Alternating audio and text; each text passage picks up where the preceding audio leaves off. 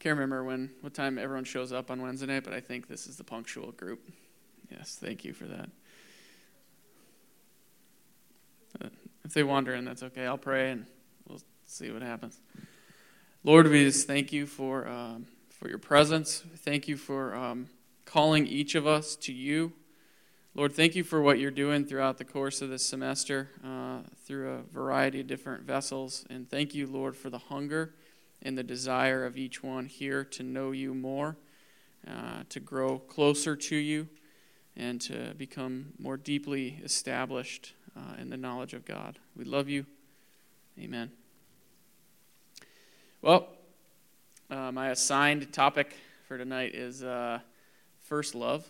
And I know Ryan and Paul have been presenting, and Ryan's talking about abiding next week, so this will be a good lead-in for that. I don't think you guys will have to run around the building for abiding, but I could be wrong. So first love, and what I want to start off with is just kind of looking at our calling as lovers of God, first and foremost, and then actually I want to take it in a little bit of a different direction, and I want to look at it in the context of relationship. And I want to look at the relationship between Jesus, Peter, and John, and just make some observations there as it pertains to love and being a lover. So Revelation 2:2, Jesus is speaking to the church in Ephesus, and he says, I know your works, your toil, and your patient endurance, and how you cannot bear with those who are evil. But you've tested those who call themselves apostles and are not, and you've found them to be false. I know you are enduring patiently and bearing up for my name's sake, and you have not grown weary. But I have this against you, that you have abandoned the love you had at first. Remember, therefore, from the heights of which you have fallen, repent and do the works you did at first. If not, I will come to you and remove your lampstand from its place unless you repent. So those are some pretty strong words, both affirming and rebuking. And I found it interesting. You know, here's a church that most of us would admire and aspire to be like. They were bearing up under suffering. They'd taken a stand for the gospel. They were obviously enduring some persecution. And they had done the things right. They'd tested the spirits. People had come in as false prophets and false apostles, and they'd recognized that by testing the spirits. These guys are doing a lot of things really well. And yet, Jesus harshly rebukes them. And he threatens to come and remove their lampstand. So I just make a note, a personal remembrance that our labor, our endurance, our steadfastness in the face of wickedness mean nothing if they're not predicated by loving God. Nothing that we do, if it does not flow out of the place of being a lover of God, holds any water. The things that these guys were doing were so admirable if they're being done out of the place of love. However, Jesus rebukes them and he threatens to remove their lampstand. Now, what in the world does that mean? The lampstand in Revelation 1 is said to be the church. And he's got the 7 stars, which are the 7 angels of the 7 churches, and then the 7 lampstands are the 7 churches. So Jesus is threatening the church in Ephesus with the removal of their lampstand or their church from the city. That's incredible. I mean, if you think about it, here's a city, one of the biggest cities of the day. This is the church of Ephesus as a whole. It's bigger than just one body of believers. But he's saying, you guys have done so many things well. You're taking a stand for the gospel, for my name's sake. You're enduring. Your works are great. However, you've fallen from your first love. And because you've fallen from your first love and you're just doing all the actions, if you don't repent, I'm going to come and I'm going to obliterate the church in Ephesus. I'm going to remove the lampstand. I would rather have no church in Ephesus than a church that is not first and foremost rooted and established as lovers of himself, as of God. That's incredible. I look at that, and that's really all you can say about it. That is so incredible that Jesus has no interest in the right programs, in the right committees, in the right suffering, missions, martyrdom, if it is not rooted and established in love. It's incredible. And terrifying, I guess, at the same time. It just puts such a weight of self-examination upon us in churches to say, are we rooted and established in love? Am I a lover of God first and foremost, or am I a worker for God? All the works that they're doing they're great. They're grand undertakings as long as they're flowing out of the primary call upon our lives, which is to love God. So keep the first commandment first. We are first and foremost to be lovers of God. First commandment, love the Lord your God with all your heart, soul, mind, and strength. Second command, love your neighbor as yourself. And there's a tendency now to really want to be a good lover of our neighbors. We want to love people. We want to be recognized as loving people and reach our community through our love. But if it's, again, not flowing out of our love of God, our love of neighbor will be impotent. And so it is essential that we first and foremost and almost utterly become lovers of God, because from that place, it's impossible not to have overflow into loving our neighbors. If it's true, yeah?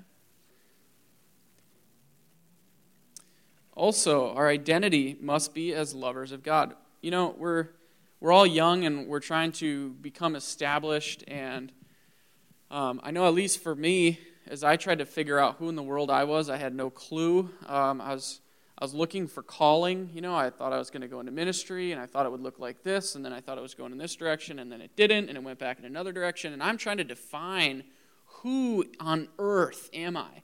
Literally, who am I to be on this earth? It's my identity. I need to know this, God. This is kind of a big deal. My security is rooted in who am I, God, in case you didn't know. And then maybe you are moving into a relationship and you're trying to define yourself by who you are in relationship. Am I a husband? Am I a dad? What am I? And trying to define ourselves is so difficult when we're trying to define ourselves by our calling or our role. And our calling is not our definition. We are not identified or defined by our calling. It's simply something we do. And it's really important because over the course of your life, you will change what you do and the role you play probably no less than 100 times. So you might start out as, I'm a missionary. And you go 2 years and God's like, you're going back to the U.S. and you're going to work. You're working in a coffee shop. And then you're working in a coffee shop for 2 years. And, well, now I'm a coffee shop entrepreneur. And you're doing this for a couple years. And now it's over to the restaurant industry. And now I'm a waiter. And now I'm moving over I'm going to finish my degree. And I'm going to grad school. So now I'm a student. I'm a master's student. And you're defining yourself differently every time. And if you do that, first of all, you're going to go through a lot of different outfits because you know that you cannot wear the same thing in a coffee shop as you can a restaurant, as you can when you're getting your master's in college. You have to change your clothes. Especially if it's an intellectual program, your master's, you have to dress like you're smart. You just have to, and you guys know that. But the point is, if you're defining yourself and identifying by what you do, you will have to change who you are 100+ times over the course of your life. Because you will. In reality, it may not be coffee shop to restaurant to college. It will be, I'm single, I don't know anyone in this town, I'm just, I'm having to move over here, and I'm developing new friendships, and now I'm really cool, and I'm here for a little while, and then I meet someone, and now my friends we're not hanging out anymore because now I got a lady friend, and now we're hanging out all the time, and my friends abandoned me, and your seasons of life change. You get married, life changes. You don't have the same types of friendships with your buddies that you did when you got married. If you guys already know this. Have any of you had a friend that got into a serious relationship and it was like, peace. I'll see you again at the wedding. And they're gone. Well, that's appropriate. They have to start to invest more time in the person they're going to spend the next 60 years with. If they don't, and they're still hanging out with you as much, you should talk to them about the health of their marriage or their relationship. When you get into a relationship like this and you get married, you don't have the freedoms of just being like, dude, it's 10 p.m., I'm going to B-dubs, and out the door you go. Now you have another person that you share life with that you're accountable to. And you're limited as to how you can function and interact with friends. And it's appropriate. Then you have kids. Good Lord. And then, you move forward and they grow into a different phase of life. And then your kids move out of the house. And your kids move out of the house and now they're not around anymore. And if I was only a parent, now what am I? If I identified myself as just dad, but I wasn't rooted and grounded and established in something that went beyond that, as valuable and beautiful as it is, when my kids are gone, I'm gone if I'm only dad. Does that make sense? So we cannot make the mistake of identifying ourselves by our calling or by the role that we fill or by the season of life that we're in. When you're single, there's this huge temptation to run around and I'm in a singles group, and I'm single and that's who I am and hear me roar. And it's like, well, if that's who you become because that's where you are, when you meet someone and you're excited about meeting someone, you're having to let an entire identity die because now you're feeling this progression that God's leading you into a relationship. You don't have to define yourself as single. You can just be single. Who you are is far more than your relational status. Amen? That's part of what's happening today in our country with the sexual war that's happening in our nation is because people are trying to define themselves by how they feel sexually. Good Lord, how debased have we become if our primary way of defining ourselves is by our sex and what we prefer? What we do is not who we are. Our calling, our role, our season does not define our identity. So, Charles, what does? You already know the answer, but our identity must be as lovers of God. So simple, but so difficult to practice, isn't it? Oh my goodness. I'll tell you my little story. You guys have probably all heard this, but I don't care. It's worth telling again. Because every time I tell it, it reminds me, and it's worth it. The year that Elisa was born was January 2010. So in 2009, I felt like God was going to speak to me powerfully, and like there's a powerful shift coming in my life. Because in 2007, December 6th, 2007, I had a dream, and in the dream, God spoke, and he said 2 years in this dream, and it woke me up. I was shaking, and in the dream, it was so terrifying. It was like literally when you read in the Bible, it was like thunder. That's what it felt like in the dream. I didn't hear, I could feel 2 years. So I get up and I write it down, and I'm like, oh, deliverance is at hand, because I was in a season of life that I wasn't enjoying. And deliverance is at hand. Oh, glory to God. I can survive 24 months. Anybody can. And so the time's going by, and all of a sudden this is approaching.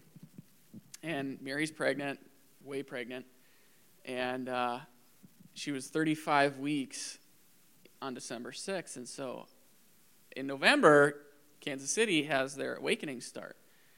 And so I'm like, I have to go to this. I have to be there. Something's supposed to happen. Where else am I going to go? There's nothing else going on around here, Lord. You're not really making it clear. So that's where I felt like I had to go. And she couldn't go. And so I had to go. I went by myself, but my dad decided he's going to come along with me and help me drive. So we get down there, and the first night is just mayhem. I mean, there's chaos. You were down there at the same time, and there's people everywhere, and you're just like, and I'm standing there. I'm watching this, and I'm like, this is cool. But there's nothing going on for me. I'm just like, this is weird. I mean, I had been to Bethel in 2008, so I wasn't offended by what was happening. I was just kind of an observer, but I was like, I'm feeling nothing. I'm not being convicted. There's nothing God's really dealing with me about. And why in the world did I drive 14 hours to get here? This is ridiculous. So the next day, I get up early in the morning. I go into the prayer room, and I'm sitting there in the prayer room, and the first set that I walked into was chaos again. There's people. It's like a party. It was like a frat party, and I've been to those, so that's what this was like in the prayer room. And it's just people are falling out, and like Mike Bickle even walks out on stage to make sure that what's happening is legit, and so I'm just I walked into this, and I'm seeing this happen. So I sit down, and I'm just kind of sitting there hanging out. And I'm like, this is just nuts. Well, all of a sudden the set ends, and Misty Edwards' team comes on stage. But it's not her team, it's just Misty. And so I'm like, Lord, this is not right. I mean, I'm down here for a big deal weekend, and you're not even going to put Misty on there with a team. She's just going to go solo. This is weak. So I'm having a little bit of my pity party here. And so I'm sitting there, and she starts singing, and I forget what she was singing about. Doesn't really matter. But just doing some solo stuff, and all of a sudden, the Lord goes, son, thank you. And I'm like, this does not seem like it's going in the direction that I thought it would. I was waiting for some kind of prophetic encounter. I wasn't quite sure. And he says, son, thank you. Thank you for loving me, and thank you for believing me, even when no one else would. And so I sat there, and I just wept for like an hour and a half. I just sobbed. But I didn't get over my frustration, because it was like God shows up in an extraordinarily powerful way, and he says, thank you for loving me. And he's like, you're my son, and I love you, and thank you for loving me. And I'm just like, my identity's not changing. I'm still going back to the same circumstance I was in. Nothing has changed. My role hasn't changed. My calling hasn't changed. My season hasn't changed. This is awful. And we're driving back, and I'm kind of telling my dad a little bit of my frustration. And I'm listening to a sermon at the time, and he starts to talk about how we respond when God disappoints us. And he said, how we respond when God disappoints us is what defines us for the next 30 or 40 years. And he said, when you're hoping in a circumstance, and he's kind of reading my mail at this time, it's a CD that I'm listening to. If you're hoping for a circumstantial change and God disappoints, how you either draw into him as a lover or push away from him as a slave defines your next 30 years. And a slave is looking to get reward, get something from a master for his work. But a son is just looking to be near his father despite the circumstance.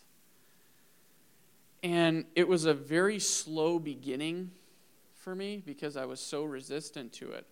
But over the course of the next years, things started to shift for me, and I started to identify myself as a lover. I knew that I wanted to love God.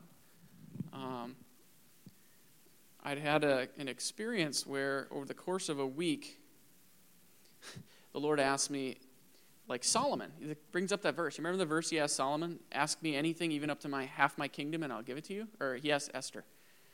And remember Xerxes asked Esther, what would you have? Even up to half my kingdom, and I'd give it to you. And so I get this question, and so I open to the book of Esther, and I start studying Esther, and I'm like, why does God want me to read this book? I'm not understanding this. And about 3 days later, ask of me anything, even up to half my kingdom, and I'll give it to you. So I'm like, I start to go to the Bible again, and I'm like, you're not asking me this question like I'm supposed to answer. And now I start freaking out because it's like, what in the world do I ask for? And I started thinking about it this way. I wasn't really serious as though God might be asking me this, at the time. So this is the second time he'd asked me. So now I'm like, what would I ask God? If I could ask God anything, and I knew I was going to get it, what would I ask him for? It started to change my prayer life drastically. It gave me a fear of the Lord, because I'm like, holy cow. If I actually pray, believing that he's going to give it, what I ask for and what I pray for significantly changes. I'm not just rambling things, because, okay, so here's my example. Do I ask God for revival? Well, I think so, but I'm not sure. What if now's not the time for revival? What if he's setting things in place where if he were to release revival today, we wouldn't be ready. It would sputter out and die after 2 years, when he wanted to wait and give it to us in 5 to 7 years when we're more prepared and we can sustain it till he comes back. God, I don't know what I should ask for. Should I ask for wisdom? Solomon asked for wisdom, but it didn't turn out for him all that well in the end. You know, he kind of tanked at the end of his life. Bummer for wisdom. God, what am I supposed to... And so this is me for the next 2 days. I'm trying to figure out this question. Mostly I'm trying to figure out a safe answer so that I don't destroy my own life. And so I'm wrestling through this, and a third time I'm laying in bed one night, and God's like, ask the question again. Ask of me anything, even up to half my kingdom, and I will give it to you. And I'm like, what would you want me to ask for? And he's like, that's a cop-out. I was like, oh, sure. I always know the next answer. And then I remember, hey, there's a first commandment. Love the Lord your God. I'm assuming he had a reason for making it first. And so I'm just like, God, I want to love you as well as I can for the rest of my life. And this was in, I think, 2007 or 2008. And I was like, if I could have one thing, this is what it would be. And so then we had this moment where he shared some other stuff with me after that. But he just said, he's like, that's a good answer. And yet, I wasn't starting to define myself as a lover of God. I was in Kansas City a couple years before this. We're having this prophetic meeting. And two of my good friends, I think you were on that trip too, and two of my friends, Adam Tuttle and Ed Bordeaux, they're being prophesied over by these ladies. And Adam gets this word about fire starter. He's a fire starter. And wherever he goes, fires start. And, you know, these amazing things happen. And I'm like, oh, that's a good one. And we're all excited, you know. And Ed goes next. And there's this lady who's sitting behind us who's, like, drawing what these ladies are prophesying. And, you know, now Ed's being prayed over, and they're prophesying over him. They're like, you're a flamethrower. And this lady is sitting behind, drawing pencil sketch of this guy, Ed, standing there with a flamethrower. He's still got it framed. It hangs in his house. He's a flamethrower. So here's Adam and Ed. Adam's a fire starter. I'm a flamethrower. And I'm like, in my mind, I'm like, I'm going for the nuclear weapon. I'm going to be the nuke dropper. You know, and, you know, you're thinking of all the... Because I'm defining myself by my effectiveness in ministry or how other people see me and, you know, whatever. And so it comes to my turn, and these ladies start to pray for me. And the first one starts in, you're like John, the beloved, the disciple Jesus loved, tender. And I'm just like, I'm going to drop this lady right now. Just whammo. And I'm so angry as I'm getting this word, and she's like, there's just a tenderness. You're going to be the one who identifies yourself as the one Jesus loves. You're going to be the one who knows he loves you. And for the whole of your life, you're going to be like John the Beloved. You're going to be so confident of his love. You're going to be so tender and all this stuff. And I'm like, this is not me, lady. I'm the nuclear weapon guy. I'm the flamethrower, and the, you know, everything's burning. And yet, little did I know that when God often speaks to us, he's speaking a reality over us that we are not yet, but we will become, because his word never returns void. He speaks and it creates. That's how the world came into being. So when he talks to us, it creates a reality for us that shapes us. It becomes who we are. So here we are in 2005, and I have this experience, and it was true over the next couple of years. I cried all the time, and then 2007, I have this experience with God where he's like, what do you want? Even up to half the kingdom, I want to love you, and this, and thank God I'm answering. I answered the right answer, because I don't know where we'd be otherwise, or where I'd be otherwise, but Lord, I want a Hummer. That was a bad one, but it did cross my mind. I thought of a couple cars that I would thought about asking for. You could sell them. It's a good investment.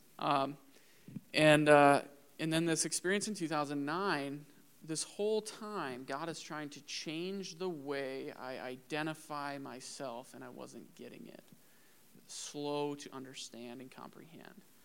I'm in it. I'm answering the right questions. I'm interacting with God. He's explaining things to me, and yet I'm still not getting it. He is identifying me as one whom he loves and as a lover of him, and I'm still not getting it. Because I was so set in an understanding that our identity is what we do, and our role that we fill, in our successes, in how people view us, and what we are in our jobs, or in the community, or in our town, or in our family, or in our relationships. There are a gazillion ways that we try to identify ourselves that are wrong. The only way that we're meant to identify ourselves is how God sees us and how we see God. How we love God and how he loves us. That is our identity. That is the foundation, it's the bedrock of everything that we grow into in the kingdom. Now, we're going to talk about inheritance this semester. We're going to talk about sons and daughters who function in healing or in the prophetic or in a gazillion different facets. But as we're reading in Revelation 2, none of those manifestations of sonship matter if we are not first and foremost lovers of God. That's all that matters. Everything else is an overflow out of that place. Now, it becomes one of the most amazing things that when your circumstance doesn't change, and yet the way you view yourself and identify yourself does. Because what you then realize is, I found joy in a circumstance that used to torment me because how I viewed myself and who I identified myself as changed. And I was no longer seeing myself as someone who was stuck in a position and needing to get out for joy, so much as I see myself as a lover of God who is successful in my identity to love the Lord my God.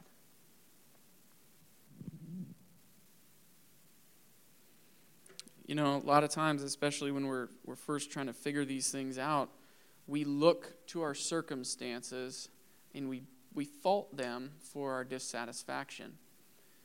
And we want deliverance from a situation when God's wanting to deliver ourselves from our own mind and the way that we see ourselves and the way that we think. And often, if we'll stay where we are and let him bring about the change in the way that we think and the way that we see ourselves, we can find joy in that circumstance that once tormented us, once just drove us to the edge of our limits. Because when we identify ourselves primarily as lovers of God, and he speaks to us that you're loving me well, there's nothing left. There's no achievement left that matters. That is the supreme achievement that we can have in life on this side of eternity, is that God would be satisfied with the way that we love him day after day after day after day. The works that we do, they're just fruit of our love. But if we lose the love and the works we do are a detriment to us and endanger us to having our lampstand removed. But as lovers, as genuine lovers of God, the natural overflow of that love is the expression of that love to others that reflects upon our Father. Think about it this way. Has any of you guys ever been in a relationship that you were really excited about this person? It could have been a friendship. Doesn't have to be dating or anything like this. It could be you made a friend that you're so excited about. And have you found yourself talking about this person to other people because you're so excited about them? Hey, I hung out with so-and-so today, and it's just cool, and they said this, and they said this, and they said this, and they talked about this, and woo, and your other friends are like, you have a man crush on that guy. That is just sick. Anybody? Nobody's ever been. Okay, one of you, Josh and Hannah. Okay. But seriously, we get excited when we start to feel near to someone that we admire. And we express it. It's the natural overflow. You don't have to intentionally talk about your friend to your other friends when you're excited about this friend. It just happens. You can't help it. When we are excited about how God views us, and he's telling us that you are doing well in your pursuit to love me, there's a natural flow of excitement and zeal that flows into the lives of others because of that you cannot stop. If I'm miserable and I'm working really hard for God, and I don't feel like he approves of me, and I don't feel like he thinks I'm a good lover, and I don't think of myself as a lover of God, but I'm just trying to do all this stuff for him, how voluntarily am I going to express a desire for people to know the great God that I'm connected to if I don't feel that connected to him in the first place? It's forced.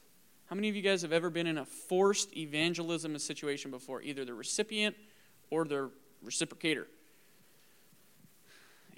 It's tough. You're forcing yourself to express a fascination and a love for someone who you feel disconnected to. But when you identify yourself as a lover and you become aware that all the ways, look at the scripture and see what God says, this is how you should love me. And when you see yourself doing it and you can see your reflection in the definition of a lover of God, get excited. He's defining it so that you can be encouraged by his word. The word just isn't there to convict you. The word's there to encourage you as well. So when you start to define yourself as a lover and you look and you examine and you go, wow, I'm doing what he says to do. I must be a good lover of God. And then the hyper-religious spirit comes in and, no, that's not humble. Pride, arrogant, no longer lover. And you spiral yourself backwards, but you have to fight into the truth that says the word defines a lover of God as this. I'm doing those things. I must be doing a good job as a lover of God. And suddenly joy starts to come in where that religious performance has only ever held its territory. Then you can't help but express it. Who wouldn't want to introduce others to the one who loves them so well, and now you're finding out you can reciprocate that love, at least to some degree. It takes God to love God. We love because he first loved us. It's in the Bible. We love because he first loved us. We can't love God without him loving us, which means we will love God proportionately to how well we receive his love for us. If we love because he loved us, if we let him love us a little bit, we'll probably be able to love him back a little bit. But if we become really good at letting him love us, we're going to love him. There's a chipmunk in the church. It's right under Josh right now. It's okay. It's just a chipmunk. I think he's over there. I mean, if you got a shoe and you're fast, your call. So, huh? Well, or capture it. He's headed for the door. Or Jared. Are we recording? Okay. Back on track. So, yeah. I was on a chipmunk trail. Thank you.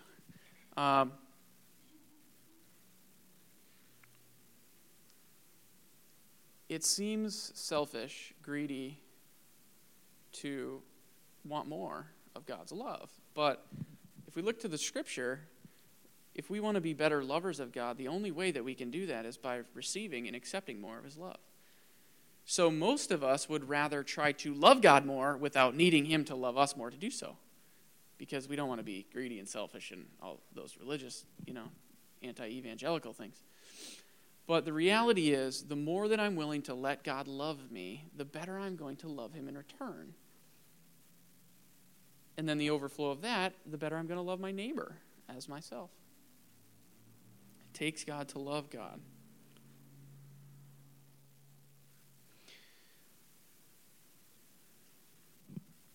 So, How many of you guys find it really easy to just sit there or lay there and let God love on you? Nobody. None of us are probably, okay. It's tough. You're right. It is a learned practice. You have to force yourself. It's part of the renewing of the mind. You have to make yourself get good at letting him love you. Because often, our natural response with an unrenewed mind is to try to, whoa, that's enough. It's getting uncomfortable. Or, I don't deserve this. Or, if we do start to accept it, now we get excited and we want to go run off and do something rather than just sit until he's finished wanting just to be near us. Yeah? I used to have such a hard time with this. I just finally gave up, but it was out of frustration, not voluntarily. See, most of the good things that have happened in my life, God had to force. I didn't choose them voluntarily. I was too dumb. And that's okay because he's willing to force his way on us. We just have to let him do what he wants rather than try to do it our way. So I would sit, and I remember sitting over here often, and the Lord would start to move, either moving me to repent and like go and acknowledge something that I had done. Maybe it wasn't even current. It was just a long time ago, and he was bringing something to memory, and I needed to apologize to someone. Or it could have been he was just wanting to stir and move on me in love and let me feel it. And I would get so uncomfortable and I'd start tearing up and I'd almost brace myself so that I wouldn't just let it, because I knew I was going to come undone. And eventually, because he's jealous, he circumstantially orchestrated my life so that I was so weak, I was so frustrated, I was so exhausted, I was so broken that I couldn't stop him from doing what he wanted to do. Zero credit of this goes to me because I resisted it as long as I could. I finally just ran out of gas in resisting. But the Lord is a jealous God. However, we don't have to make him take us all the way to the end of our rope. It's not the funnest way. We can voluntarily say, God, I want to let you love me because I want to love you more. Help me do this. And when he starts to move, you just force yourself to sit and receive and accept as long as you can, as much as you can. And it's hard. And it may take some circumstance that stretch you and grind you and break you beyond what you'd be willing to accept of your own accord. He will often take us through difficulty and trial for the sake of causing us to be overwhelmed, that we might turn to him when we'd been walking on our own all along. Often, as Christians, we don't realize that we've been living independently under our own strength until God draws us near to himself through circumstance, and we realize we've been distant from him for a long time. When we turn and find him there, he typically overwhelms us with his love and acceptance, forgiveness, beauty. There's a breaking. There's this often early on with one of these seasons, there's this amazing 9 months to a year period. You've been these people and you've known these people who they're walking around on clouds and everything's glorious and Jesus loves me and everything's okay and I don't care who knows about it. And they're like Elf, with Jesus and, they're all over. And someone who's been through this before will go, learn to be steadfast when a time of testing comes. Because you're right, he's showing you how near he is, but he's also going to want to make you holy, and you're going to have to learn to do this voluntarily. I don't want to hear about that. We're in love. And, that's them for this period. And all of a sudden, this time of trial comes, this time of testing, where God's bringing about a new work in them. He's starting to transform them into the likeness and image of Christ. And they go, I'm in the desert and it's so dry and I'm dying. Where's the rain? God's so far from me. And that person that said, hey, learn to know you're close to God now so that when this next season comes, you know he's still there. They go running back to them. Why did you speak death over me? I told you this was never, you guys, it's true though. I've seen it probably 50 times. Literally, 50 times or more. And often we start in this, I'm in love, and I'm in love, and we move into a state of independence again, where we feel so nice, but we're not developing that voluntary, I'm going back into the presence every single day. So that when the test comes or you step into the desert season, you haven't developed that voluntary awareness to get back into the presence of God every single day. And pretty soon you're walking ahead and now you're in the desert and you can't see an oasis and you're drying up and you don't have a camel or a canteen and you're in trouble. Because you didn't learn to find water even in the desert. Because it's there. He's there. He's wanting us to learn that primarily above everything else we do as Christians, the highest, greatest call is to enjoy God and have Him enjoy us.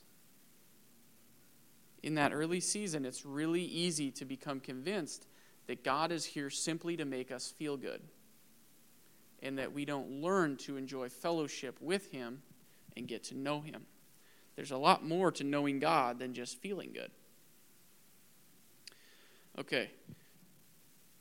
So God's jealousy will draw us back into Him even after one of these desert-type seasons.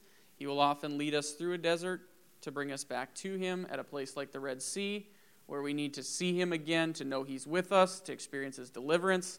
Now we're excited again. But the goal of God's jealous love isn't drawing us isn't to keep us in a place of constant disaster, but in a place of constant dependence, nearness. We will often cry out to God for deliverance, and we get deliverance, and we step back into independence. The point of God taking us through a difficult time is not to keep us in a place of constant disaster, but in a place of constant dependence, so that when we're delivered, we stay near to Him, because we understand that when we walk with Him, we are with the constant deliverer. We can be dependent on God and not be a disaster. Often the strongest people you see are the weakest and most dependent people upon God. They're simply not walking under their own strength anymore, but they're living entirely dependent upon Him. Thus, His strength shines through in our utter weakness. So often when you look at people who are they truly appear strong, it's very likely that they're the weakest, wimpiest, most dependent people, because they've given up trying to do it on their own, and they're just allowing God to be their strength and to take them through, because the strength that we have within ourselves is limited, it's exhaustible, yet His is unending. So that's just a side note. As you become more dependent upon God, other people will often see you as stronger than you know you truly are. You know you're truly dependent. They see something great because they're actually seeing a manifestation of Christ in you because you're allowing His strength to come through. The goal of God's love is to create a dependence upon His strength and a pleasure in being with Him. Being pressed to walk near to Him in a difficult time produces an awareness of His constant presence, which creates true relationship as we go together in all our doings. So He's wanting to create an awareness in us that He is always with us, strengthening us, delivering us, loving us, accepting us, acting on our behalf in every and all situations. You ever been in a car with someone for a long trip? Driven across country, road trip? You ever road tripped with like one other person? Do you talk the whole time? No? You just drive together, not say anything? Just being together? Much of our relationship with God does not need us talking to Him or Him talking to us, and yet we're together.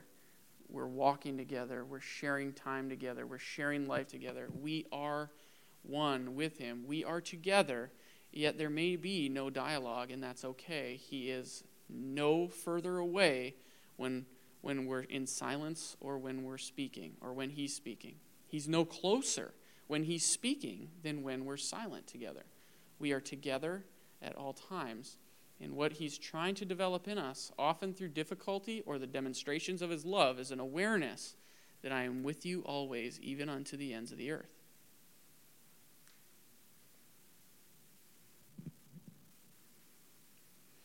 I know, at least early on, I would come to church services looking for a feeling to convince myself that God was near me. And I love these incredible encounters. But what I realized was God wasn't wanting to give me an encounter in these different places to be convinced that he was with me there. He was wanting me to understand that he was encountering me at all times, whether I was feeling it or not. There were some times where I was physically more aware of it than others, or emotionally more aware of it than others. But his goal is not to go, hey, if you go over here, you can have an encounter. If you sit from the third seat from the wall up in the front row, that's the encounter seat. So anytime you're up there, God he smokes me and I'm on the ground. Because we'll convince ourselves that that's true. But he's wanting to convince us that he's with us always, in and out of encounter, in and out of emotional up and down. He's with us always, even unto the ends of the earth.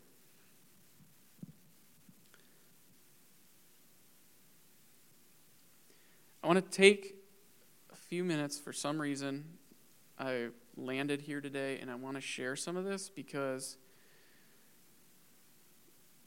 how do we love? It's kind of a challenging question, isn't it? I mean, love is usually defined as a feeling, and it's not at all. Love is usually in spite of feelings. If you read 1 Corinthians 13, those are things that someone does in spite of how they're feeling or being treated. And we tend to define love by how we feel. So when God is making us feel nice and he's blessing us and, hey, I just got a new job or I got this new ride or whatever, I feel loved by God because he's making me feel good. But what about the moment where he disappoints me? Do I still get up to go be with him first thing the next day when he disappointed me the day before? That's love. So I want to look at the relationship. James shared the similar relationship that John and Peter shared. But it's not as well detailed as Peter's and John's. So we're going to leave James out, even though he was part of the clique. And yes, I use that intentionally. Because Jesus had an intimate circle of 3 that were closer than the rest, and he didn't apologize for it. Interesting leadership strategy. Particularly today when everything that most churches are trying to do is consensus-driven and democratically oriented. Jesus took on an approach of gathering together his most trusted advisors, investing in them, and allowing them to invest in the next generation. He didn't apologize for being closer friends with Peter, James, and John and letting them see things that none of the others got to see. It was just the way he led. He was the best leader that ever was. I'm trying to take notes. So Jesus, John, and Peter. We're going to leave James out if we can, but somebody may forget and just remind me. So Jesus, John, and Peter, and James were buddies. They were the closest. They got to do some cool stuff together. James, John, and Peter, they were with him when he prayed in the garden. They got to see him on the Mount of Transfiguration. They were there often when none of the other disciples weren't. Peter was the leader that Jesus set in place of the whole group, and he spent a significant amount of time with Jesus. John, we know, was the one who reclined upon the breast of Jesus. Now, this was more common in that culture than in ours, but it was still recognized by the other 11 as a sign of his favor, because when they wanted to know who was going to betray him, they said, ask the guy over there. You know he's going to tell him he loves him the most. John was recognized as the one by the other 11 disciples that Jesus loved more than anyone else. It's amazing. Did he love him more than anyone else? No. But John was seemingly better at accepting it than anyone else. Jesus showed him his glory in the Mount of Transfiguration. He shared these deep feelings.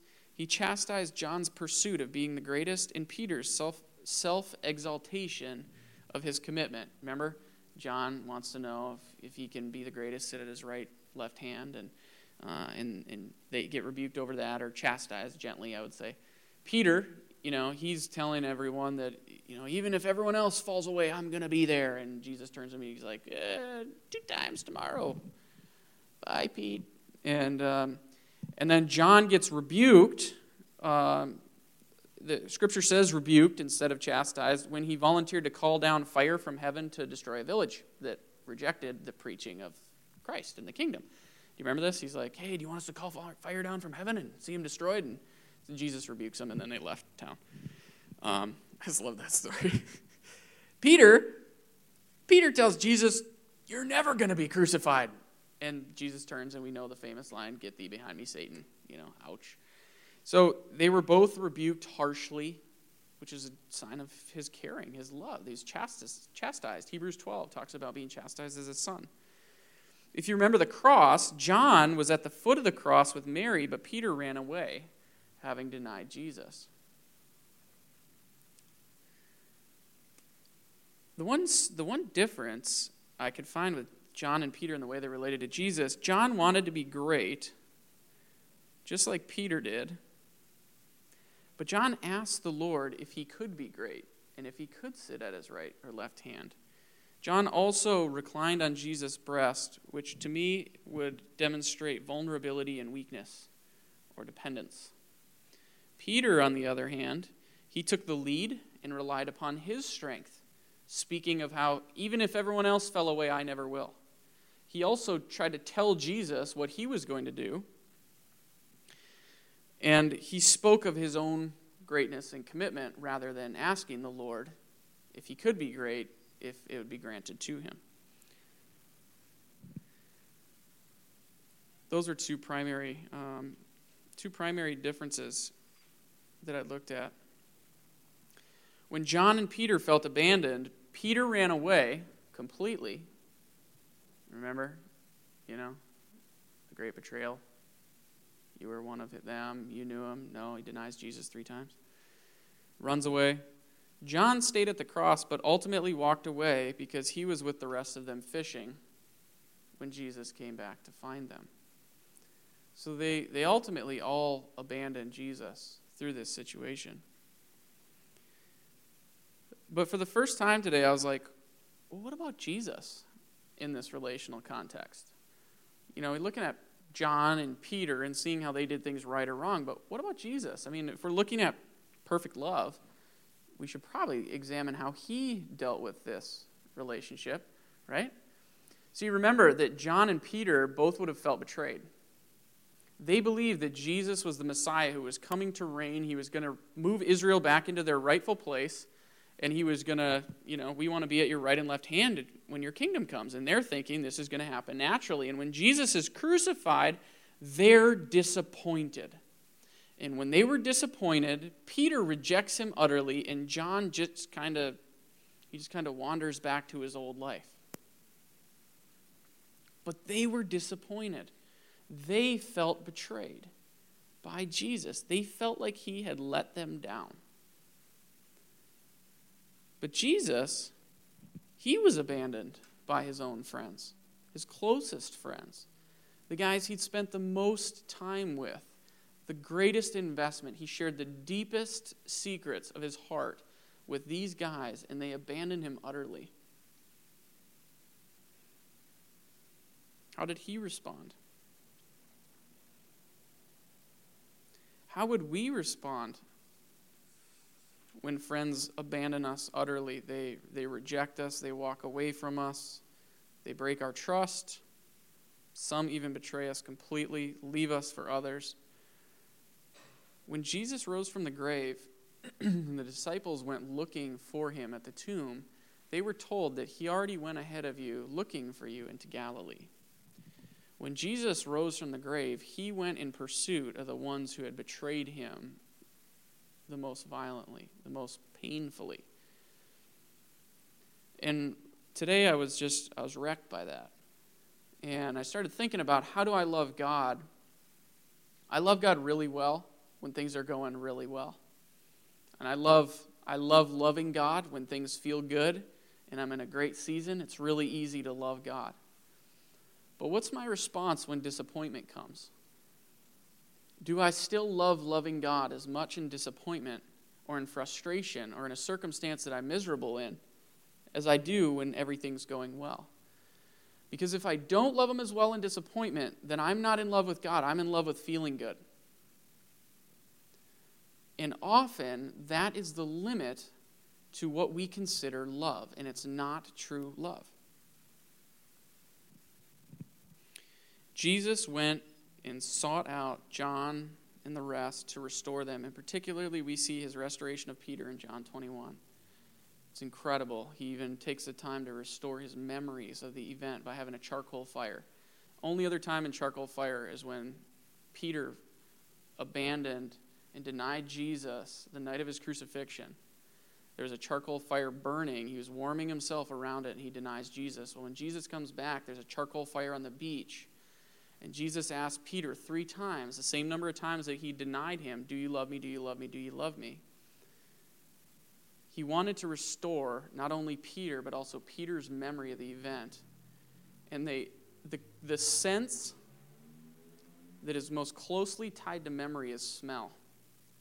And so Jesus wanted to leave a new imprint in Peter's memory with a charcoal fire in restoring even what he remembered connected to this experience of rejecting Jesus with, "No, I love Jesus. I'm not a denier of Jesus. My memory will not betray me again." Jesus wanted even his memory restored so that he would know that forever he's a lover of Jesus.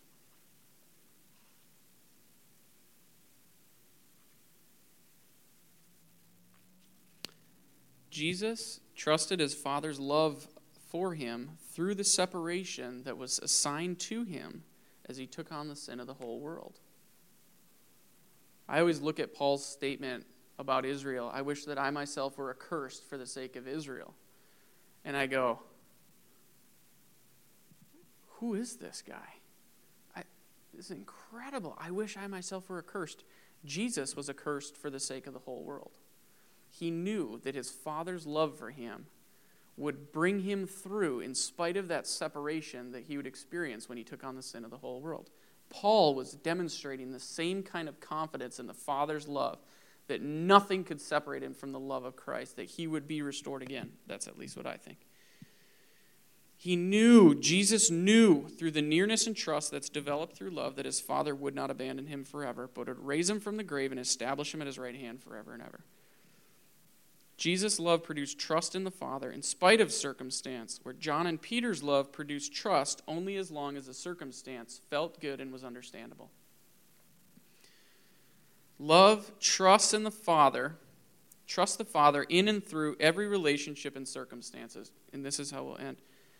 Love is risky. If we want to truly love, it takes risk. Love will cause us to experience hurt and pain. Love will cause us to experience disappointment. Love will cause us to be abandoned and betrayed. Love is worth it.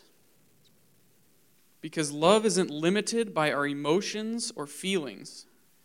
Because love holds no record of wrongs and keeps coming back until the betrayer has been restored. Love is what happens when our feelings are wounded. Love is what causes us to draw closer rather than push away.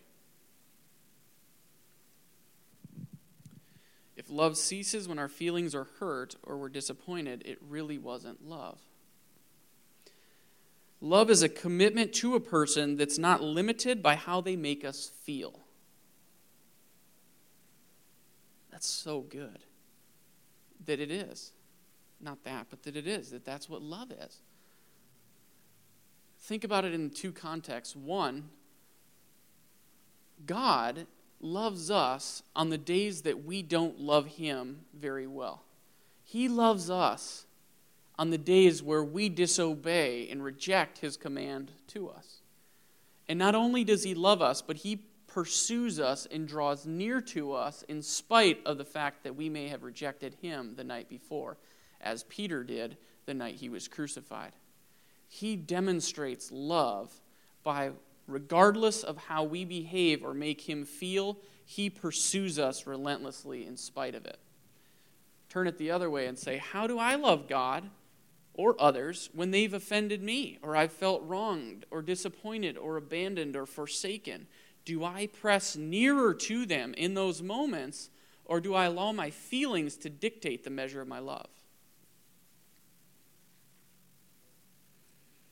Love is a commitment to a person that's not limited by how they make us feel.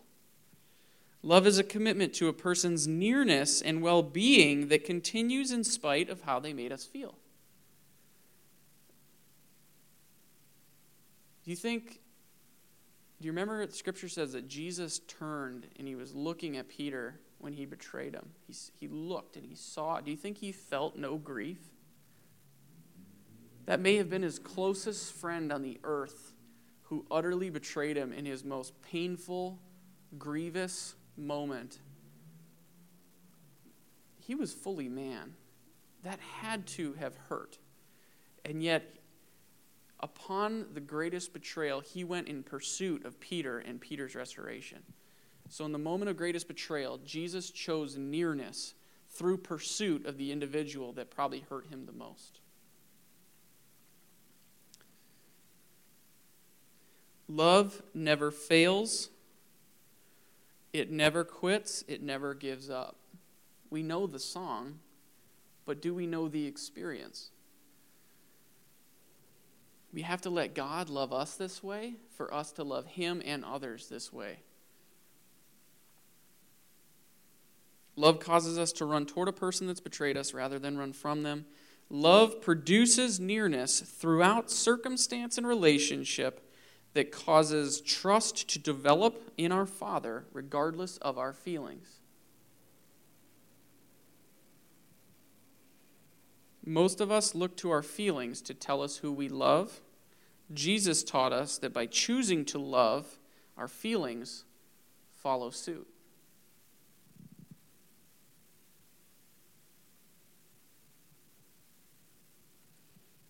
If we want to feel in love with someone, we have to choose to love them in spite of how they make us feel. And when we do that, our feelings will change toward them. Our heart will change toward them.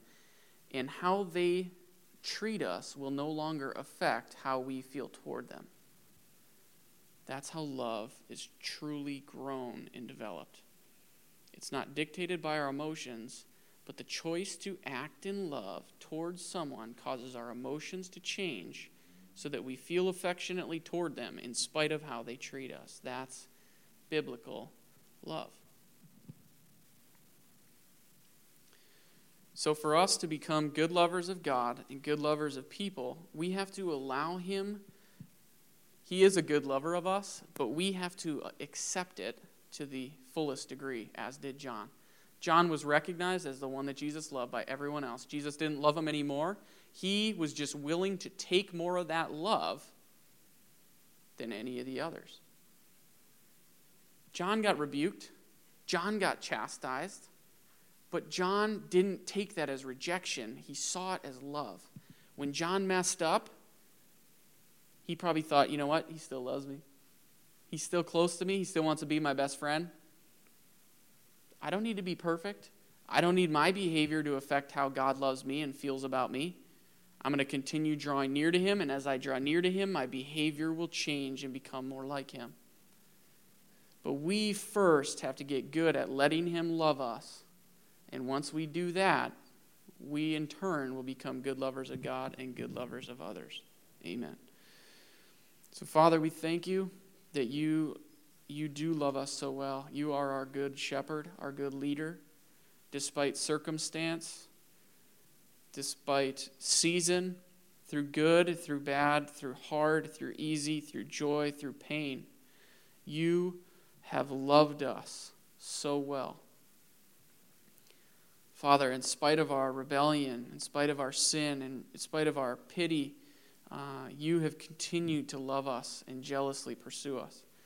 So, Father, I ask that there would be a grace that would come upon us that would cause us to be good at receiving and accepting your good and perfect love. Break down walls of resistance stubbornness and pride that cause us to try to function and love without you first loving us. We want to be defined as the ones that Jesus loves. Know that for ourselves and let all the rest of the world see it in us. We love you. We love you. Amen.